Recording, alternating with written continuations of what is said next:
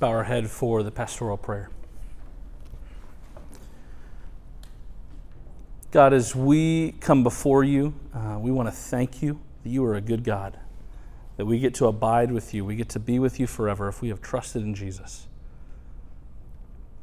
And God, I pray that we would remember the good gifts you have given us. And tonight, as we talk about the gift of sex and what that means in terms of relationships and the gospel, I have several things I want to pray for tonight. One, God, I just want to pray for mature and open ears. This is such a difficult topic. It can feel like an awkward topic for so many people.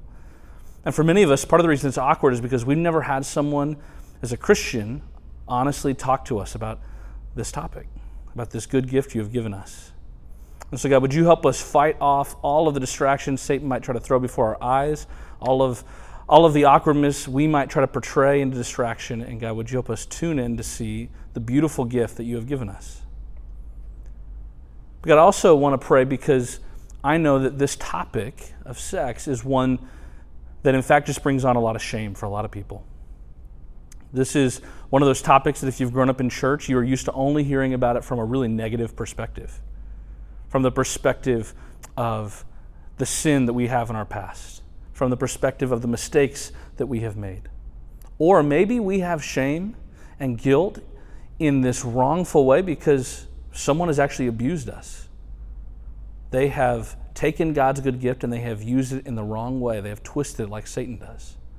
And we were the victim of that. And so this topic is just hard for us to engage in. And so God, I want to pray for those different groups of people. I want to pray for those that are struggling actively right now with sexual sin. God, would you help them go before you to confess their sin? Would you give them freedom from the bondage of pornography or a wrongful relationship with someone that is not their spouse? God, would you help them break the chains of sin? God, we know that if we would lean in, the Holy Spirit can give us the power, the same power that rose Jesus from the dead. The Holy Spirit can give us power to overcome.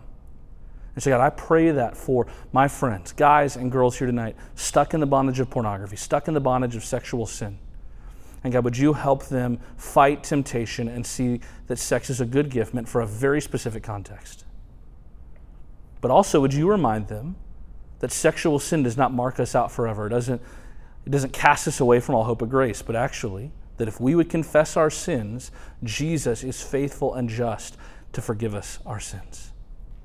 God, would we live in the gospel hope that we've already talked about tonight and we're going to continue to talk about tonight, so that if Satan comes in and throws our sin in front of our face, we would be reminded that it should actually just point us back to the cross. Because that same sin that Satan puts before us, those mistakes that have plagued us, the skeletons in our closet, they are not greater than the blood of Jesus, and they are things that we can be forgiven for.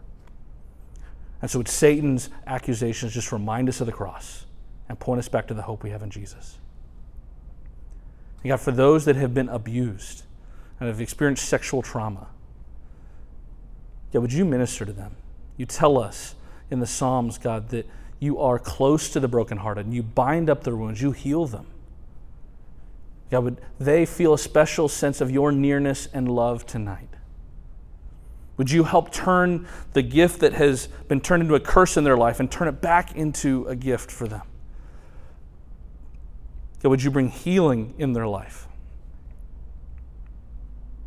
They are not the sum total of the things that people have done to them at all. In your eyes, they are your sons and daughters that you love dearly. They're not defined by the things people have done to them. They're defined by what you, Jesus, have done for them at the cross and in creation. And I pray that that spirit of hope and healing would just fill throughout this room, because there are many folks in this room. There are a number of folks that in some way have been hurt sexually. They don't have to have shame. And God, we pray that they would know that there are people here that they can talk to, and that they would feel the experience of the healing of Jesus. God, I want to close this prayer by just, again, thanking you for the good gift of sex that you have given us. And I pray that we would walk away from tonight with a new view of sex. Maybe this is the first time we've ever heard someone spend time to actually tell us how good this gift really is and the context that it is meant for.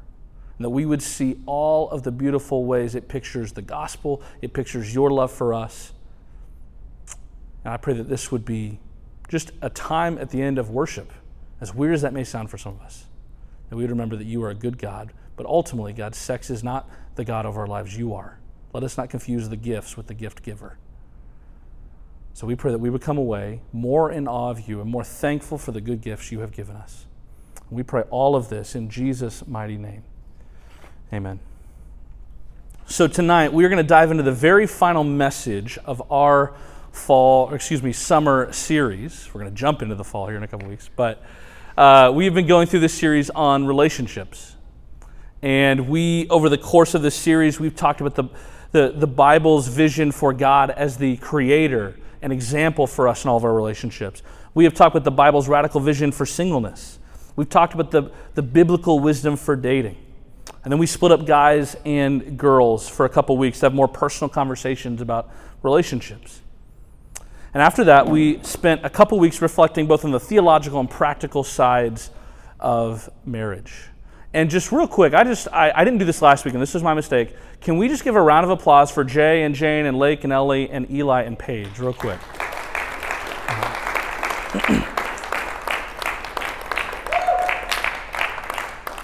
They did a great job with that panel and that teaching, and it is up online now.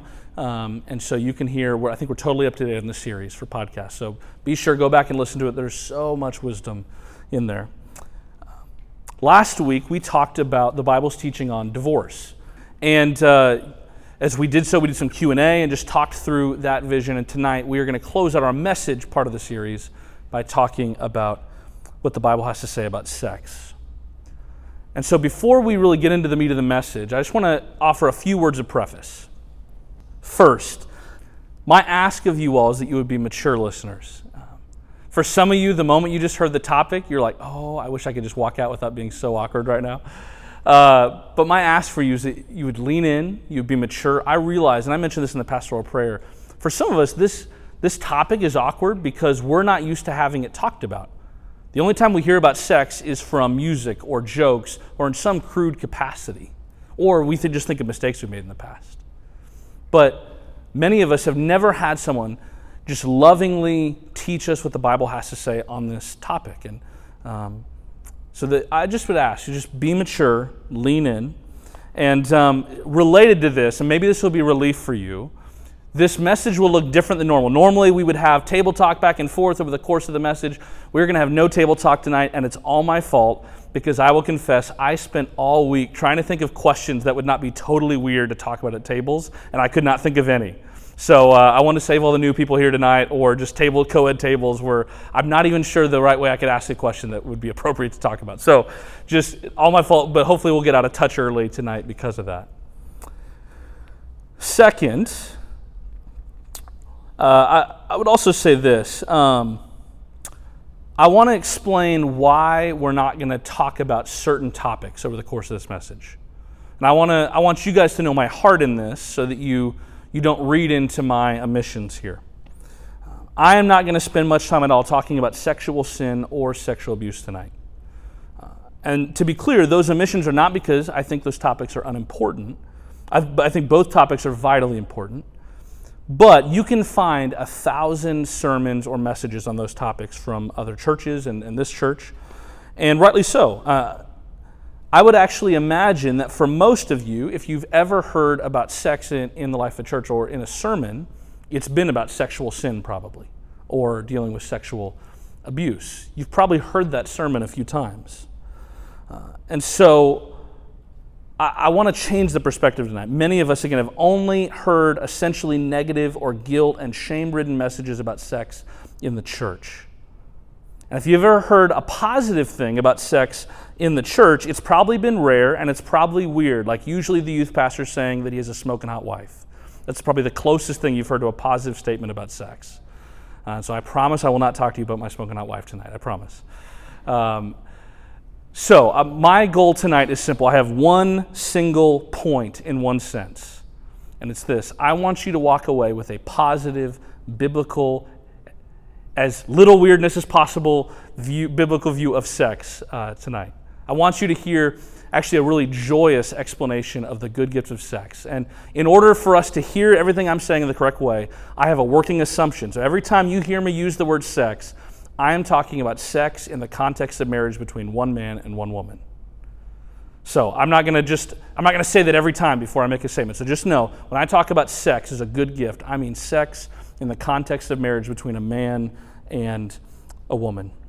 The Bible forbids all other sexual behavior. And as I hope you'll see tonight, the Bible's denial of sex outside of marriage is not because God is a killjoy. It is the opposite. The Bible calls for sex exclusively in the context of marriage because it's the means to the most joy and the most pleasure in sex. And so I hope you will see that as we continue on. And so I think this is the perfect place for us to go ahead and dive into our topic. Again, like I said, many of us have grown up believing that God is boring and that Satan is actually the fun one. We've grown up thinking that Christianity is just about following some rules and putting off all pleasure in this life. But this is fundamentally unbiblical. And I cannot stress that enough. It is fundamentally unbiblical, and I hope you will see that very clearly tonight. When we say things like, this food tastes as good as sin, or this thing actually feels sinfully good, we show that we have a fundamental misunderstanding about one of the most basic facts of the universe.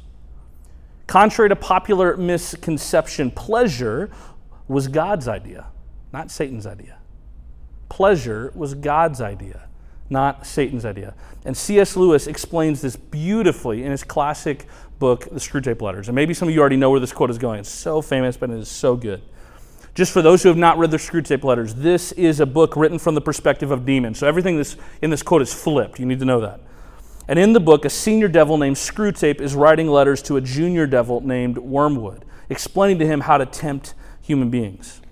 And in one of those letters, the demon Screwtape says this, catch this. Never forget, remember he's writing this to another demon, never forget that when we are dealing with anything that has pleasure in its healthy and normal and satisfying form, we are, in a sense, on God's ground. I know we have won many a soul through pleasure. All the same, it is His invention, not ours. He made the pleasures. All our research so far has not enabled us to produce one. All we can do is to encourage the humans to take the pleasures which God has produced at times or in ways or in degrees which He has forbidden. Hence, we always try to work away from the natural condition of any pleasure to that in which it is least natural, least redolent of its maker, and least pleasurable. And then catch this. An ever-increasing craving for an ever-diminishing pleasure is the formula. Tell me that's not a description of pornography or sexual immorality. And he closes the quote by saying this, it is more certain, and it's better style, to get the man's soul and give him nothing in return. That is what really gladdens Satan's heart. So catch what he's saying. God is the one that created pleasure. God is not a killjoy. He's actually the author of joy. And sex is one of the clearest examples in all the universe of this. Believe it or not, God gave us the good gift of sex before the fall and before sin ever entered the world. Think about that.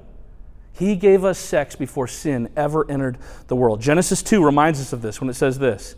So the Lord God caused a deep sleep to come over the man, and he slept. God took one of his ribs and closed the flesh at that place. And when the Lord God made the rib he had taken from the man into a woman, and he brought her to the man. And the man said this, this one at last is bone of my bones and flesh of my flesh. This one will be called woman, for she was taken out of man. This is why a man leaves his father and his mother and bonds with his wife, and they become one flesh. Both the man and his wife were naked and yet felt no shame. Before the fall, before sin entered the world, there was marriage and there was sex. These things do not have sinful origins. These good gifts and pleasures are from God before sin ever entered the world. And this one flesh union in the context of marriage was meant to be a source of unspeakable joy. Just think about Adam's words when he first sees his new wife Eve. He says this, again, just feel the energy and excitement he has. This one at last is bone of my bone and flesh of my flesh. This one shall be called woman, for she was taken from man. Think about that. He is not just excited that he has another human being to hang out with, and sure, that's part of it. But he's also standing in front of his wife naked and looking at the most beautiful woman he has ever seen, no matter if she's the only other woman he's ever seen. He's still looking at her, and he is in awe. He's wonderstruck. He is suddenly feeling feelings he never knew existed, and I imagine his jaw dropping as he's saying all of those words.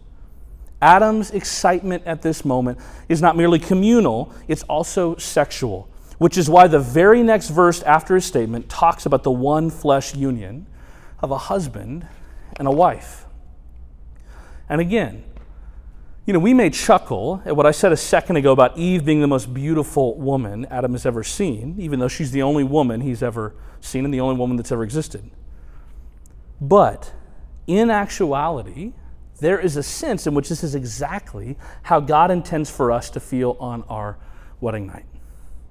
There's a sense in which on our wedding night, as we look upon our spouse naked for the very first time, we should be exclaiming in awe like Adam of their unspeakable beauty.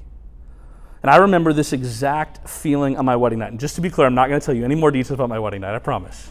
I promise. My wife would shoot me. She's not here for a reason tonight. She's like, I'm not coming when you're talking about sex. That's weird. But I do remember, just the only thing I will say is, I remember when I first looked upon my wife in that kind of Edenic moment, I remember thinking, she is the most beautiful woman I have ever seen, and she is all mine. And I can't imagine being with anyone else. I don't want to be with anybody else. To be like naked and unashamed to the best of our ability at that moment, that's like a beautiful thing. Because there are so many ways in which your wedding night and the gift of sex really is trying to get us all the way back to the Garden of Eden.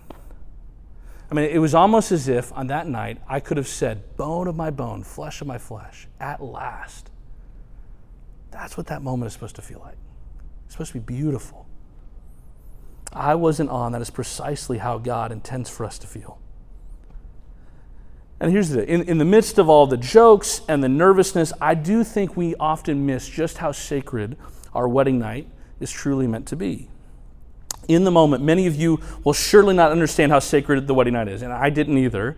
Your hormones and your nervousness are going to be raging too much for you to feel the full weight of the sacredness and beauty of that moment.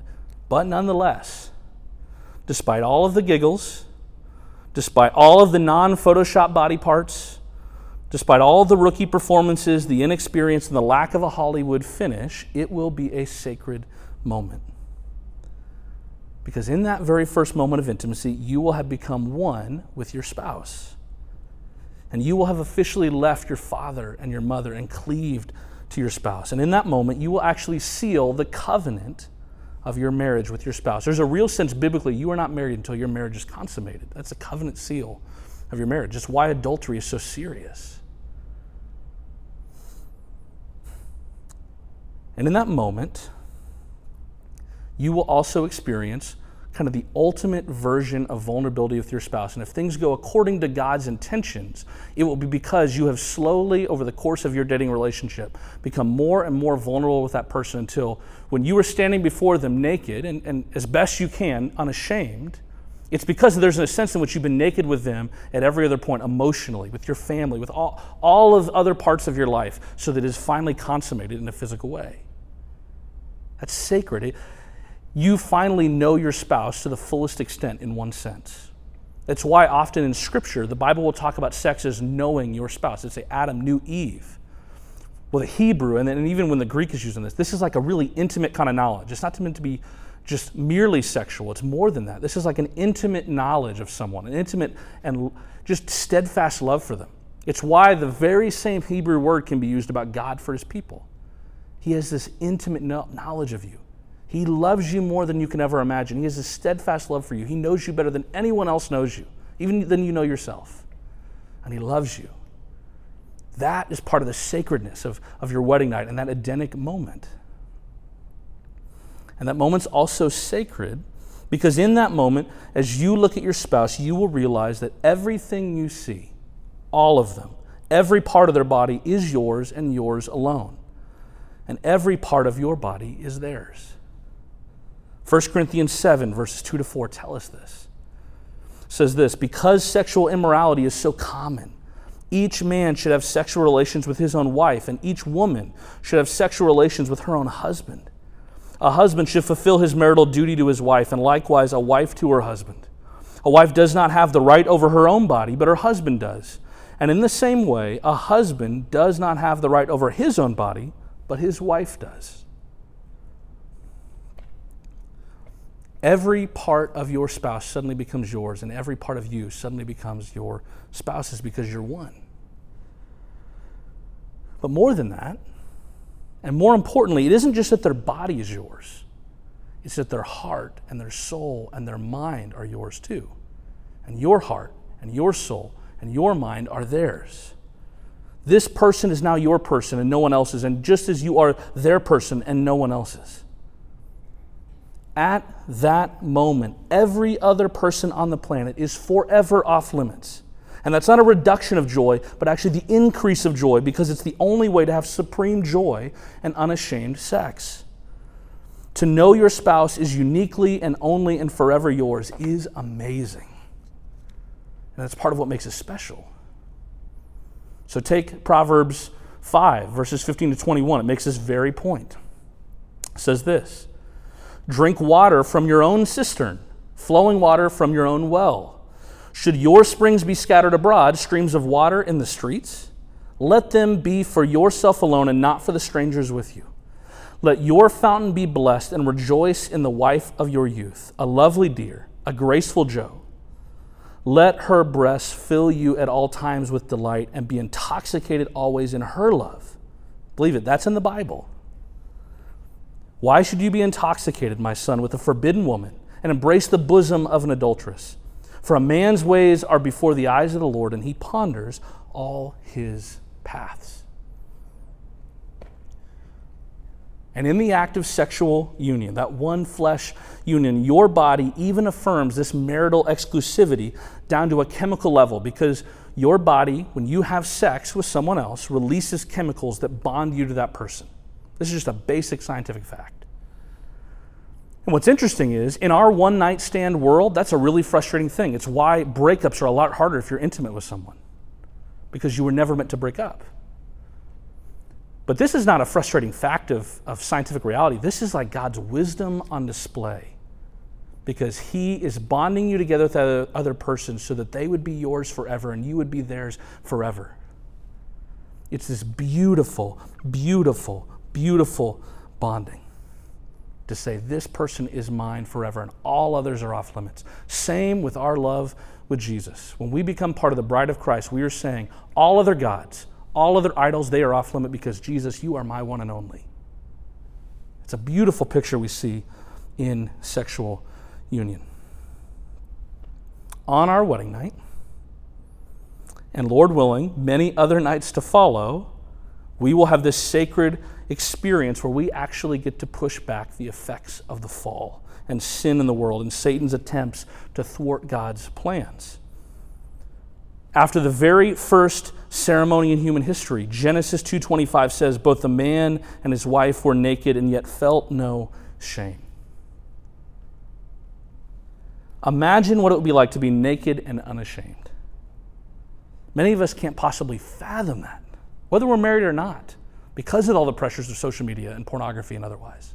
We can't imagine what it would be like to be naked and unashamed, let alone in front of another person. We can't fathom it. And while part of our shame actually comes from the effects of sin in the world, a significant part of our shame actually comes from a lack of self-esteem. We're worried about what others will think of us. We're worried about how we will measure up both literally and figuratively. But think about the way the husband and the wife of Song of Songs speak of one another.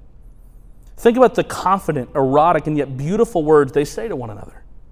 The two of them almost seem naked and unashamed. It's almost like their sexual love is a reversal of the curse of the fall, especially since for much of that book they're actually in a garden. If we had more time, we could actually talk about all of the gospel themes in the Song of Songs, how it's a reversing of the sin in the garden. They are both naked and seemingly unashamed. Imagine what that would be like, if that's even possible for us. But there's a sense in which the closest we can come to being naked and unashamed is through sexual union with our spouse. Again, imagine what it would be like to be naked and unashamed with someone, where you're naked and there are no nervous giggles, no internal self-consciousness, no comparing yourself to others, no questioning if your spouse is thinking about other people in your stead, no judgment of all. Think about that. Imagine what it would be like. That's what God intends for sex in marriage to be like. And there's a sense in which, in your wedding night, it will be the beginning of a journey of getting back to the Garden of Eden, a place where we are naked and unashamed in the presence of our spouse. Now, to be clear, anybody here that's married will know that your wedding night is not exactly naked and unashamed. That is a very vulnerable thing, to be naked for the very first time in front of your spouse. There will surely be many, many times of nervous giggles and so on. But over time, as your marriage goes on, you should become more and more comfortable. And in that sense, as you become naked and less ashamed, you are actually reversing the effects of the fall and Satan's attacks on humanity. You've probably never thought of sex as spiritual warfare, but it is. Both because it reduces temptation, but it also pushes back the effects of the fall. You are doing God's work when you are having sex in marriage. Maybe you never thought about that. I don't think we just understand how sacred sex is. But sex isn't just sacred, it's also full of unspeakable pleasure. And just getting back to what we started with, I think many of us struggle to understand just how sacred and pleasurable sex can be together, because we struggle to think that things can be both sacred and pleasurable. We are used to, in a church context, thinking, okay, it's either sacred, or if it's pleasurable, it must be sinful. God says, no. Sacred and pleasurable actually go together. That's the beauty of it. Ultimately, the deepest and truest, most lasting pleasures all find their origin in God. God, again, created sex before sin entered the world. So then why do we try to engage in sex in Satan's twisted ways that only come into being after the fall? Ways that are always less satisfying and less lasting than the way God originally created it in the context of marriage. Every time you have an act of sexual immorality, you are settling for something lesser than. I hope you know that. I know Satan convinces you it's the best thing. It's actually way different than the way God intended it. And it's not near as fun. Don't settle for something lesser. Settle for God's best. In the Song of Songs, we see the Bible's clearest look at one of God's greatest gifts to the world, which is sex. And in that book, we see sex in all of its sacred and pleasurable glory. And before we look at some passages from the Song of Songs, I want you to pause for just a moment, and I want you to think about how amazing it is that the book of the Song of Songs is actually in the Bible. Because there are a lot of ancient texts that have nothing like this in there. It's easy for us to just get so used to the table of contents of Scripture that we actually forget how amazing it is that this book is in there. Remember, the Bible is God's special divine revelation for us as humanity. There were an infinite number of things that God could have said in there, but He only said a few. And the fact that He included the Song of Songs in that tells us it's very important. That is amazing. And what's more is, I think the way God included this book about sex in the Bible is beautiful. He didn't give us a treatise. He didn't give us a fact book or a picture book or an instruction manual. He gave us a passionate, erotic, beautiful love song that reminds us of the sacredness and wonder of sex. That's amazing. So, I want us to actually take a second and look at this amazing love song. This is probably the moment you guys are all dreading, but we're going there. So turn with me in your Bibles to Song of Songs. Song of Songs. Just kind of get there. We're going to flip throughout. And here is my kind of content warning for you. Be surprised. You will probably be surprised what you find in here. And we're going to talk about it because I think it's a good thing. As you turn there, let me give you just a little bit of context. Song of Songs is a love poem or a song written by either King Solomon himself or by another in his honor during his reign. And through its poetry, the book tells us of intense and passionate love between a man and his wife. Throughout the book, the man and the woman go back and forth, exclaiming their love for one another. So if you were to read through it, which you could do pretty quickly, there's only a few chapters, and it's poetry, so it's not filling a page, you would find that it breaks it up between man and woman. So your Bible may have it labeled as man or woman or he or she. And it's broken up that way. There's this conversation almost happening together. And throughout their passionate words, we see an incredible picture of the beauty of sex and marriage. Over the course of the books of the Scriptures, we see some notable and famous beginnings, introductions. For example, Genesis 1:1 has an intro that is world famous. In the beginning, God created the heavens and the earth. We all remember that one. Or think about the Gospel of John. It has a similarly famous introduction. In the beginning was the Word, and the Word was with God, and the Word was God. But in my mind, I think Song of Songs might take the cake. Look with me starting at verse 2. Again, this is in the Bible. Oh, that he would kiss me with the kisses of his mouth. For your caresses are more delightful than wine. The fragrance of your perfume is intoxicating. Your name is perfume poured out. No wonder young women adore you. Take me with you. Let's hurry. Oh, that the king would bring me into his chambers. That's how you begin a book. I did not start Unchaining the Lion that way, and I think I would have sold more copies if I had. From the very beginning of Song of Songs, we are introduced to a feast of sensual and sacred delight. And from the very beginning of the book, we are forced to play one of my favorite games in all of Bible reading, and it is this. Can you believe that verse is really in the Bible? So we're going to play this game. We're just going to read through and we're going to say, can you believe that verse is really in the Bible? So for the next few minutes, as we play this very game, I'm going to read several passages from the Song of Songs for you. And as we read these scriptures, I want you to see just how beautiful and passionate and good God intends for sex to be in the context of marriage. So for our very first passage, turn with me to Song of Songs, chapter 1, starting in verse 12. We're going to read 2-3 verses here. This is the woman speaking, and she says this. While the king is on his couch, my perfume releases its fragrance. The one I love is a sachet of myrrh to me, spending the night between my breasts. The one I love is a cluster of henna blossoms to me in the vineyards of En-Gedi. Quick pause. First, as you read that book, you're going to notice a lot of mentions of flowers and apples and grapes and vineyards and wine. And there's a reason for that. It's because back in the day, those things were seen as aphrodisiacs. They were meant to excite sexual desire. And so as you see references to these things, it's easy for us as modern people to be like, why do they keep on talking about apples and flowers and all this perfume? It's because it was meant to excite sexual desire. This is meant to be an erotic thing. Second, I love how frank the language is. The woman is not ashamed of sex. She's not trying to beat around the bush or speak in euphemisms. She knows sex is a good and right thing, and she's excited about it. And I think one of the reasons that Christians often struggle to talk about sex is because we're embarrassed by it, and we still feel a little bit shameful when that topic comes up. We're only used to hearing about sex in a negative light, in a sinful light. And while, yes, sex is a private activity, I'm not telling you to go air your sex life out to the world. That's not my point. My point is that we shouldn't be embarrassed by it. It's a good gift from God. And I think one of the reasons we struggle in discipleship in terms of sex in the church is because we don't even know how to talk about it. We're so embarrassed by it. But sex in the context of marriage is beautiful, not shameful. It's part of the reason we're doing this message, is because for some of you, you've never had someone in the church talk to you about sex, and I want to do it in a way that is as tasteful as I can, but gets at the beauty of sex and the sacredness of it. And again, part of all of this, we see the sacredness of sex. Think back to when your parents had the talk with you. They were probably embarrassed. And in fairness, that's a hard conversation to have.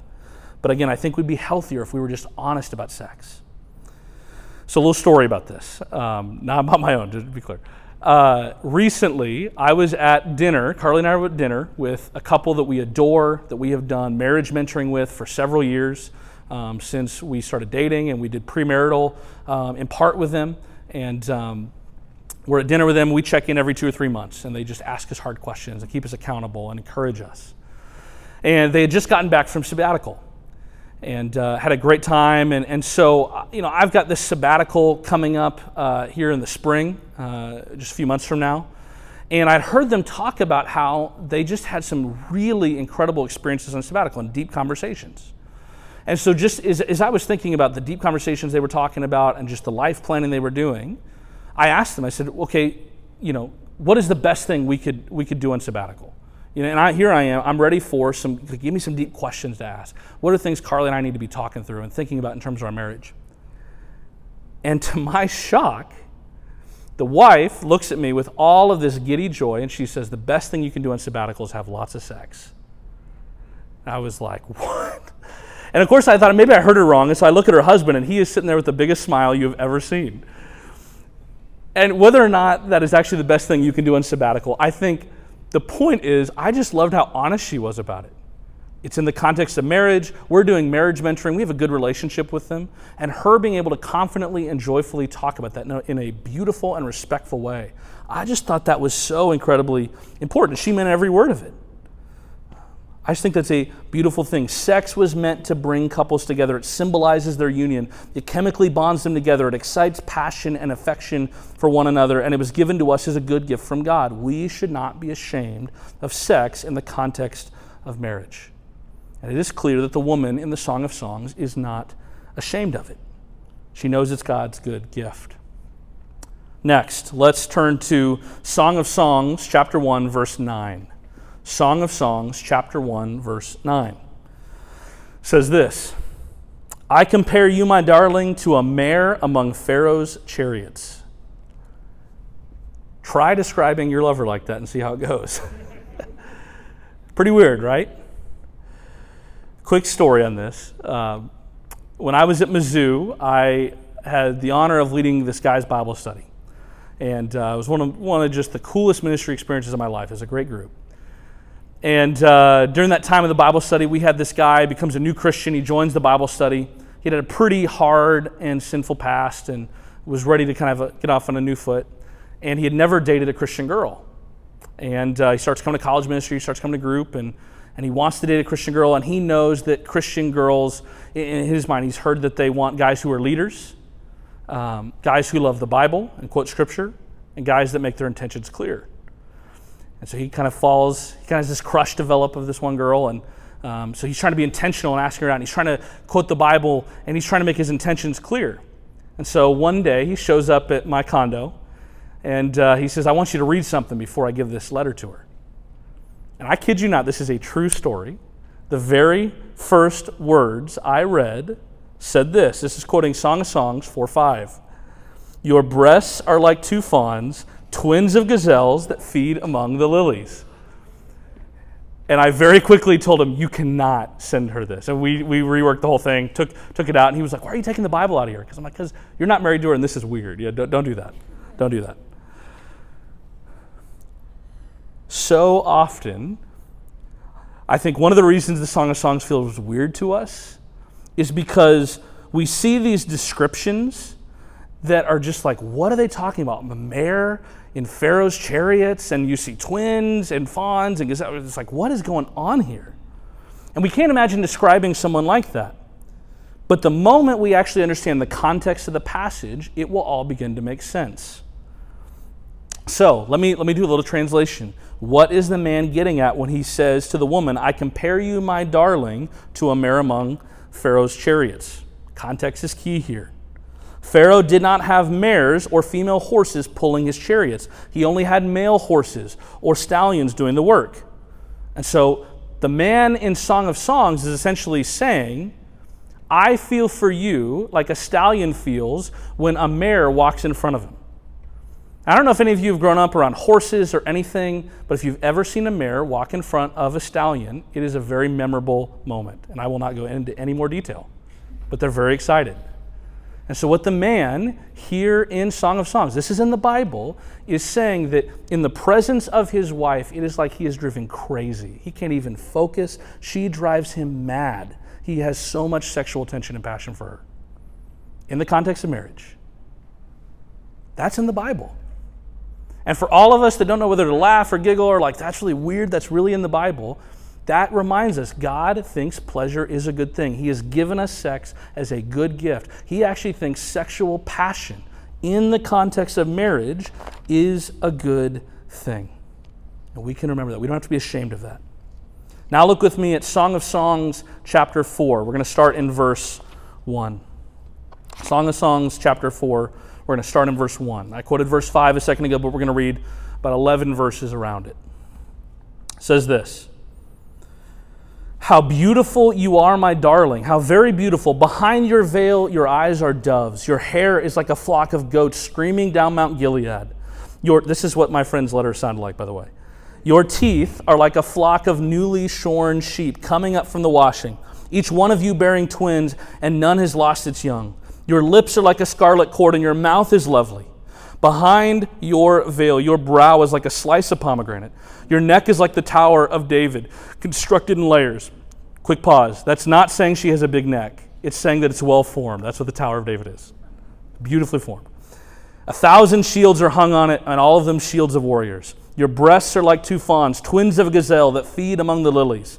Until the day breaks and the shadows flee, I will make my way to the mountain of myrrh and the hill of frankincense. You are absolutely beautiful, my darling. There is no imperfection in you. Come with me from Lebanon, my bride. Come with me from Lebanon. Descend from the peak of Amana and from the summit of Senir and Hermon, from the dens of the lions and the mountains of the leopards. You have captured my heart, my sister, my bride. You have captured my heart with one glance of your eyes, with one jewel of your necklace. How delightful your caresses are, my sister, my bride. Your caresses are much better than wine, and the fragrance of your perfume better than any balsam. Your lips drip sweetness like the honeycomb, my bride. Honey and milk are under your tongue. The fragrance of your garments is like the fragrance of Lebanon." Notice something here. Notice that the man is not simply describing only the woman's breasts and her backside. That would be what a guy would do if he attempted to have no relationship, just wanted to take a lustful gaze, had no care about who that woman was, just saw someone walking the street, saw them walking in the room, and had no intention to care for her whatsoever. That's what a lustful gaze does. He only notices some of those things. This man, this husband, this lover, notices everything about his wife. He has attention to detail. He notices every single part of her. And again, we may not use the same language as the man and the woman in this book, but we ought to be able to learn a lesson about how to romance our spouses in ways that make them feel adored. This man is able to intimately and precisely describe every part of his lover's body. If we translated that into our modern language, it would sound something like John Mayer's Your Body is a Wonderland. I have to guess, but I wouldn't know. I haven't tried. Yet, the description of the lovers are done more like poetry than profanity, and I think that's important. This man is not trying to be crass. He's not trying to make disgusting sexual comments.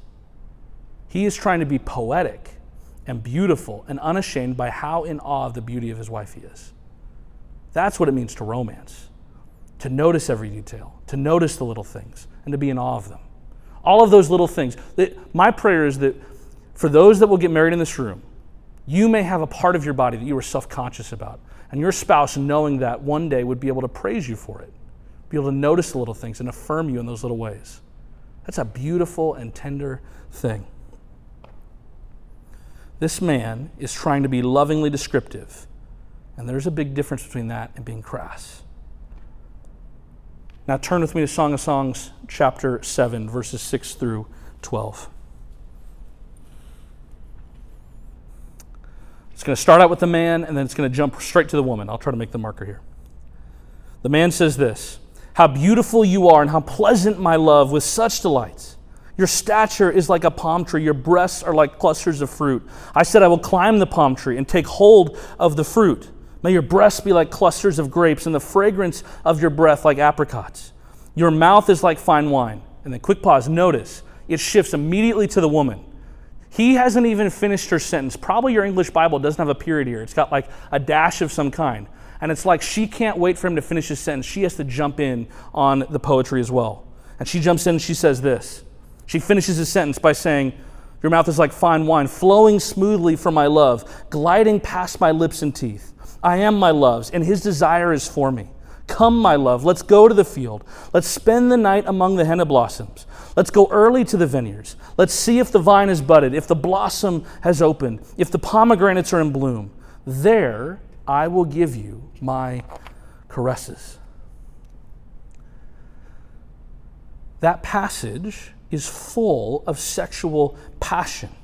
And it is clear that this is a shared passion where the husband and the wife are even finishing one another's sentences in sexual anticipation. I mean, it's like they can hardly contain themselves. And this brings us to an important point of the book as we finish up looking at Song of Songs. Sexual passion for your spouse is not meant to be hindered, which is why 3 different times, note that, 3 different times in the Song of Songs, the woman tells the young women of Jerusalem to not awaken love before its time. 3 times she says it over the course of the book. So it's a big deal. We were never meant to have to slam on the brakes because we're constantly overstepping our physical boundaries, which is why we shouldn't flirt around with sex or simulate it with people we aren't married with. God did not design us to have to slam on the brakes. And I'm going to be honest, probably a lot of us in this room know that feeling of just having to push away and like, okay, we shouldn't be doing this. We weren't meant to do that. The only reason we have to experience that is because we flirted way too close with the line. But God never intended you have to slam on the brakes. He intended so that in the context of marriage, you could be literally, the Song of Songs will say, drunk with love and passion, lovesick. So those brakes aren't slammed upon. He wants you to hit the gas. That's a big distinction. So it's why we should be so careful in our dating relationships. I know we hear about boundaries all the time in the church, but it's for good reason. It's because you will miss out on something good that God has for you. And you shouldn't want to rob it from someone else if that person's not your spouse. Again, ultimately in marriage, we are meant to enjoy sex without boundaries and hindrances. And these people in this passage are swept up in sexual passion and tension, enjoying God's gift to the fullest. And God designed this as a good thing. Sexual pleasure is a good and right thing in God's eyes. And here's what I will say. It's going to be a little bit frank, but I had someone, they heard me talking about this message, and they said, are we really sure that God intends for there to be pleasure? Are we really sure that God actually thinks sex is a good thing? And what we know, to the best of our medical knowledge, is that for ladies, there's a part of your body that is intended for sexual pleasure alone. And God made that good and before the fall. So I don't say that to be crass. We're not going to dwell on any of that. But I say that as a way of God actually created our bodies in part in the context of marriage for sexual pleasure. And it's a good thing. We don't need to be embarrassed by it. God gave us sex as a good gift and intends for us to use it within the boundaries of marriage. The Song of Songs shows us the beauty of sexual passion in marriage, and this is a beautiful reminder of God's good gift to us. So here's how I want us to close our time. We're going to shift from Song of Songs here. And I want us to look briefly about how sex relates to the gospel and the goodness and glory of God. So first, very quickly, just as marriage in general pictures the gospel, we've talked about that from Ephesians 5, so I also believe there is a sense in which sex does the same thing. Now I want to preface this by saying that all analogies related to God and the gospel are imperfect. This is not a one-to-one thing. But in analogies, as God has them in the scriptures, I think there's a shadow of truth that we need to notice. So first, I believe that sex can actually picture certain truths about God and the gospel in the process of procreation. I want to think about it. How did creation get here in the first place? It came out of a loving relationship, of a selfless and generous love in the fellowship of the Trinity, Father, Son, and Holy Spirit. And out of that selfless and loving relationship sprung forth all of creation. And similarly, in the selfless, loving act of sex, procreation and children come forth. Now, does that say there's sex in the Trinity? No. But I think you have an idea of what I'm trying to get at. There is a shadow of truth here. Out of love, new life is created. This was true in the eternal reaches of the Trinity, and it is true in the intimate moments of husband and wife who are meant to picture the gospel of the triune God. So similarly, when people give their life to Jesus, when they fall in love with Jesus and become part of his bride, the church, new believers, new life should spring forth because they're sharing the gospel with all the world. You see the principle? Out of love, new life should come forth. In all cases here, the principle is the same. And then finally, last thing I want to look at here. Finally, I want us to look at Ephesians chapter 5. So if you have your Bibles, turn with me to Ephesians chapter 5. We probably cover this passage more than any other in this series. And we're going to see how sex relates to the gospel and the goodness of God. Ephesians chapter 5. We're going to start in verse 22. Wives, submit to your own husbands as to the Lord. For the husband is the head of the wife, even as Christ is the head of the church, his body, as himself its Savior. Now, as the church submits to Christ, so also wives should submit in everything to their husbands. Husbands, love your wives as Christ loved the church and gave himself up for her, that he might sanctify her, having cleansed her by the washing of water with the word, so that he might present the church to himself in splendor, without spot or wrinkle or any such thing, that she might be holy and without blemish. In the same way, husbands should love their wives as their own bodies. He who loves his wife loves himself. For no one ever hated his own flesh, but nourishes it and cherishes it, just as Christ does the church, because we are members of his body. Therefore, a man shall leave his father and his mother and hold fast to his wife, and the two shall become one flesh. This mystery is profound, and I am saying that it refers to Christ and the church. However, let each one of you love his wife as himself, and let the wife see that she respects her husband. Marriage is meant to be a selfless and sacrificial relationship of love that pictures the gospel for all the world to see. And sex within marriage is meant to be a similar picture. So you see, one of the reasons I think we struggle to see this is that our culture treats sex as self-centered. Our culture says that we should satisfy our sexual desires whenever we feel like it. Prostitution has the same logic. And certainly pornography is completely self-centered and takes no consideration of the person on the other side of the screen. We are discipled by our world to believe that sex is primarily a self-centered activity. But the Bible speaks of sex in a very different way. The Bible speaks of sex as a selfless activity of service to our spouse. We are meant to put our spouse's desires first. We're not meant to put our desires first, but our spouse's desires first. And if we do put our desires first, we are actually making our spouse, even if the sex is in the context of marriage, if we put our desires first, we make our spouse an object of our own masturbation. We're using them, but we're not loving them for who they are. The Bible tells us in sex we should put our spouse's desires first. We should serve them selflessly. Again, Ephesians 5 tells us, in the same way, husbands should love their wives as their own bodies. He who loves his wife loves himself. For no one ever hated his own flesh, but nourishes it and cherishes it, just as Christ does the church, because we are members of his body. And therefore a man shall leave his father and mother and hold fast to his wife, and the two shall become one flesh. Sex should be an activity of selflessness and loving service. Thomas Howard, writing about this, says the following: in the mystery of love, as God planned it, no one can figure out who is doing the giving and who the receiving. Real lovers know that the giving and receiving are a splendid and hilarious paradox in which, lo, the giving becomes receiving and the receiving becomes giving until any efforts to sort it out collapse in merriment and adoration. That's a good description of what sex is meant to be from the Bible. Sex should be an activity of selfless and loving service to our spouse. So, just really practical and frank tip. Guys, I think this would particularly apply to you. I'm going to challenge you to make this a rule for your marriage that barring special occasions, you are not intimate with your wife unless there is sufficient time for both of you to be served. If you were to follow that rule, I think it would totally transform your sex life. And just ask your wife one day what she thinks about that. I think she'll thank me. It's also here why sex starts in the kitchen. Why? Because when you seek to serve your spouse in your marriage, whether it's through acts of service like unloading the dishwasher, making dinner, doing the laundry, picking up around the house, writing sweet love letters, or getting them flowers, or so many other selfless acts, it will actually aid your marital sex life.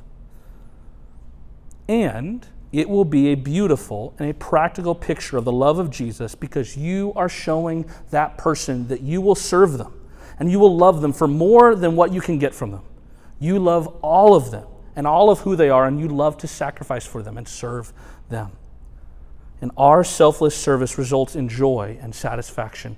And this is true of sex, but is infinitely more true of the gospel. Think about the very first question of the Westminster Shorter Catechism. It goes like this: what is the chief end of man? What is the core purpose of our lives? Answer: man's chief end is to glorify God and to enjoy Him forever. Again, think about that. Our main purpose in life is to glorify God and to serve and enjoy Him forever. And this is why marriage and sex are such beautiful pictures of the gospel, because they remind us that selfless and sacrificial service actually lead to greater joy. Think about that. And so the way I want to just tie all this together is to say this. As we said at the beginning, pleasure was God's idea. And He has given us so many good and pleasurable gifts. And I don't just mean sex. I know we've talked about that tonight. But He's given us so many more. He's given us things like deep conversations with good friends, good meals, beautiful sunsets, Celine Dion's music, and Kate's Kitchen's ranch dressing. Just to see if you're listening. All of these things are good and pleasurable gifts from God. And all good and pleasurable things in this life ultimately point back to the greatest pleasure, the most sacred pleasure, which is God Himself. He is the ultimate desire of our souls. As Augustine famously said, our hearts are restless until they find their rest in God. Sex is nothing compared to the joy of God. And we know that sex will not exist as we know it in this life in heaven, because Jesus says there will not be marriage in heaven except for the marriage of Christ and His bride. So at least as we know it in this life, sex will not exist in heaven. But God and His joy will be there. They will be in heaven. And so tonight, if you're single, you don't feel like at this moment there's the prospect of marriage, and if you're honest, you just feel like this whole sermon is just a whole exercise in telling me about good things that I can't have right now, I want to actually express to you that in one sense, you're not actually missing out on anything. Because in a real sense, you have access to a far greater pleasure than anything we have talked about tonight, because you have access to God.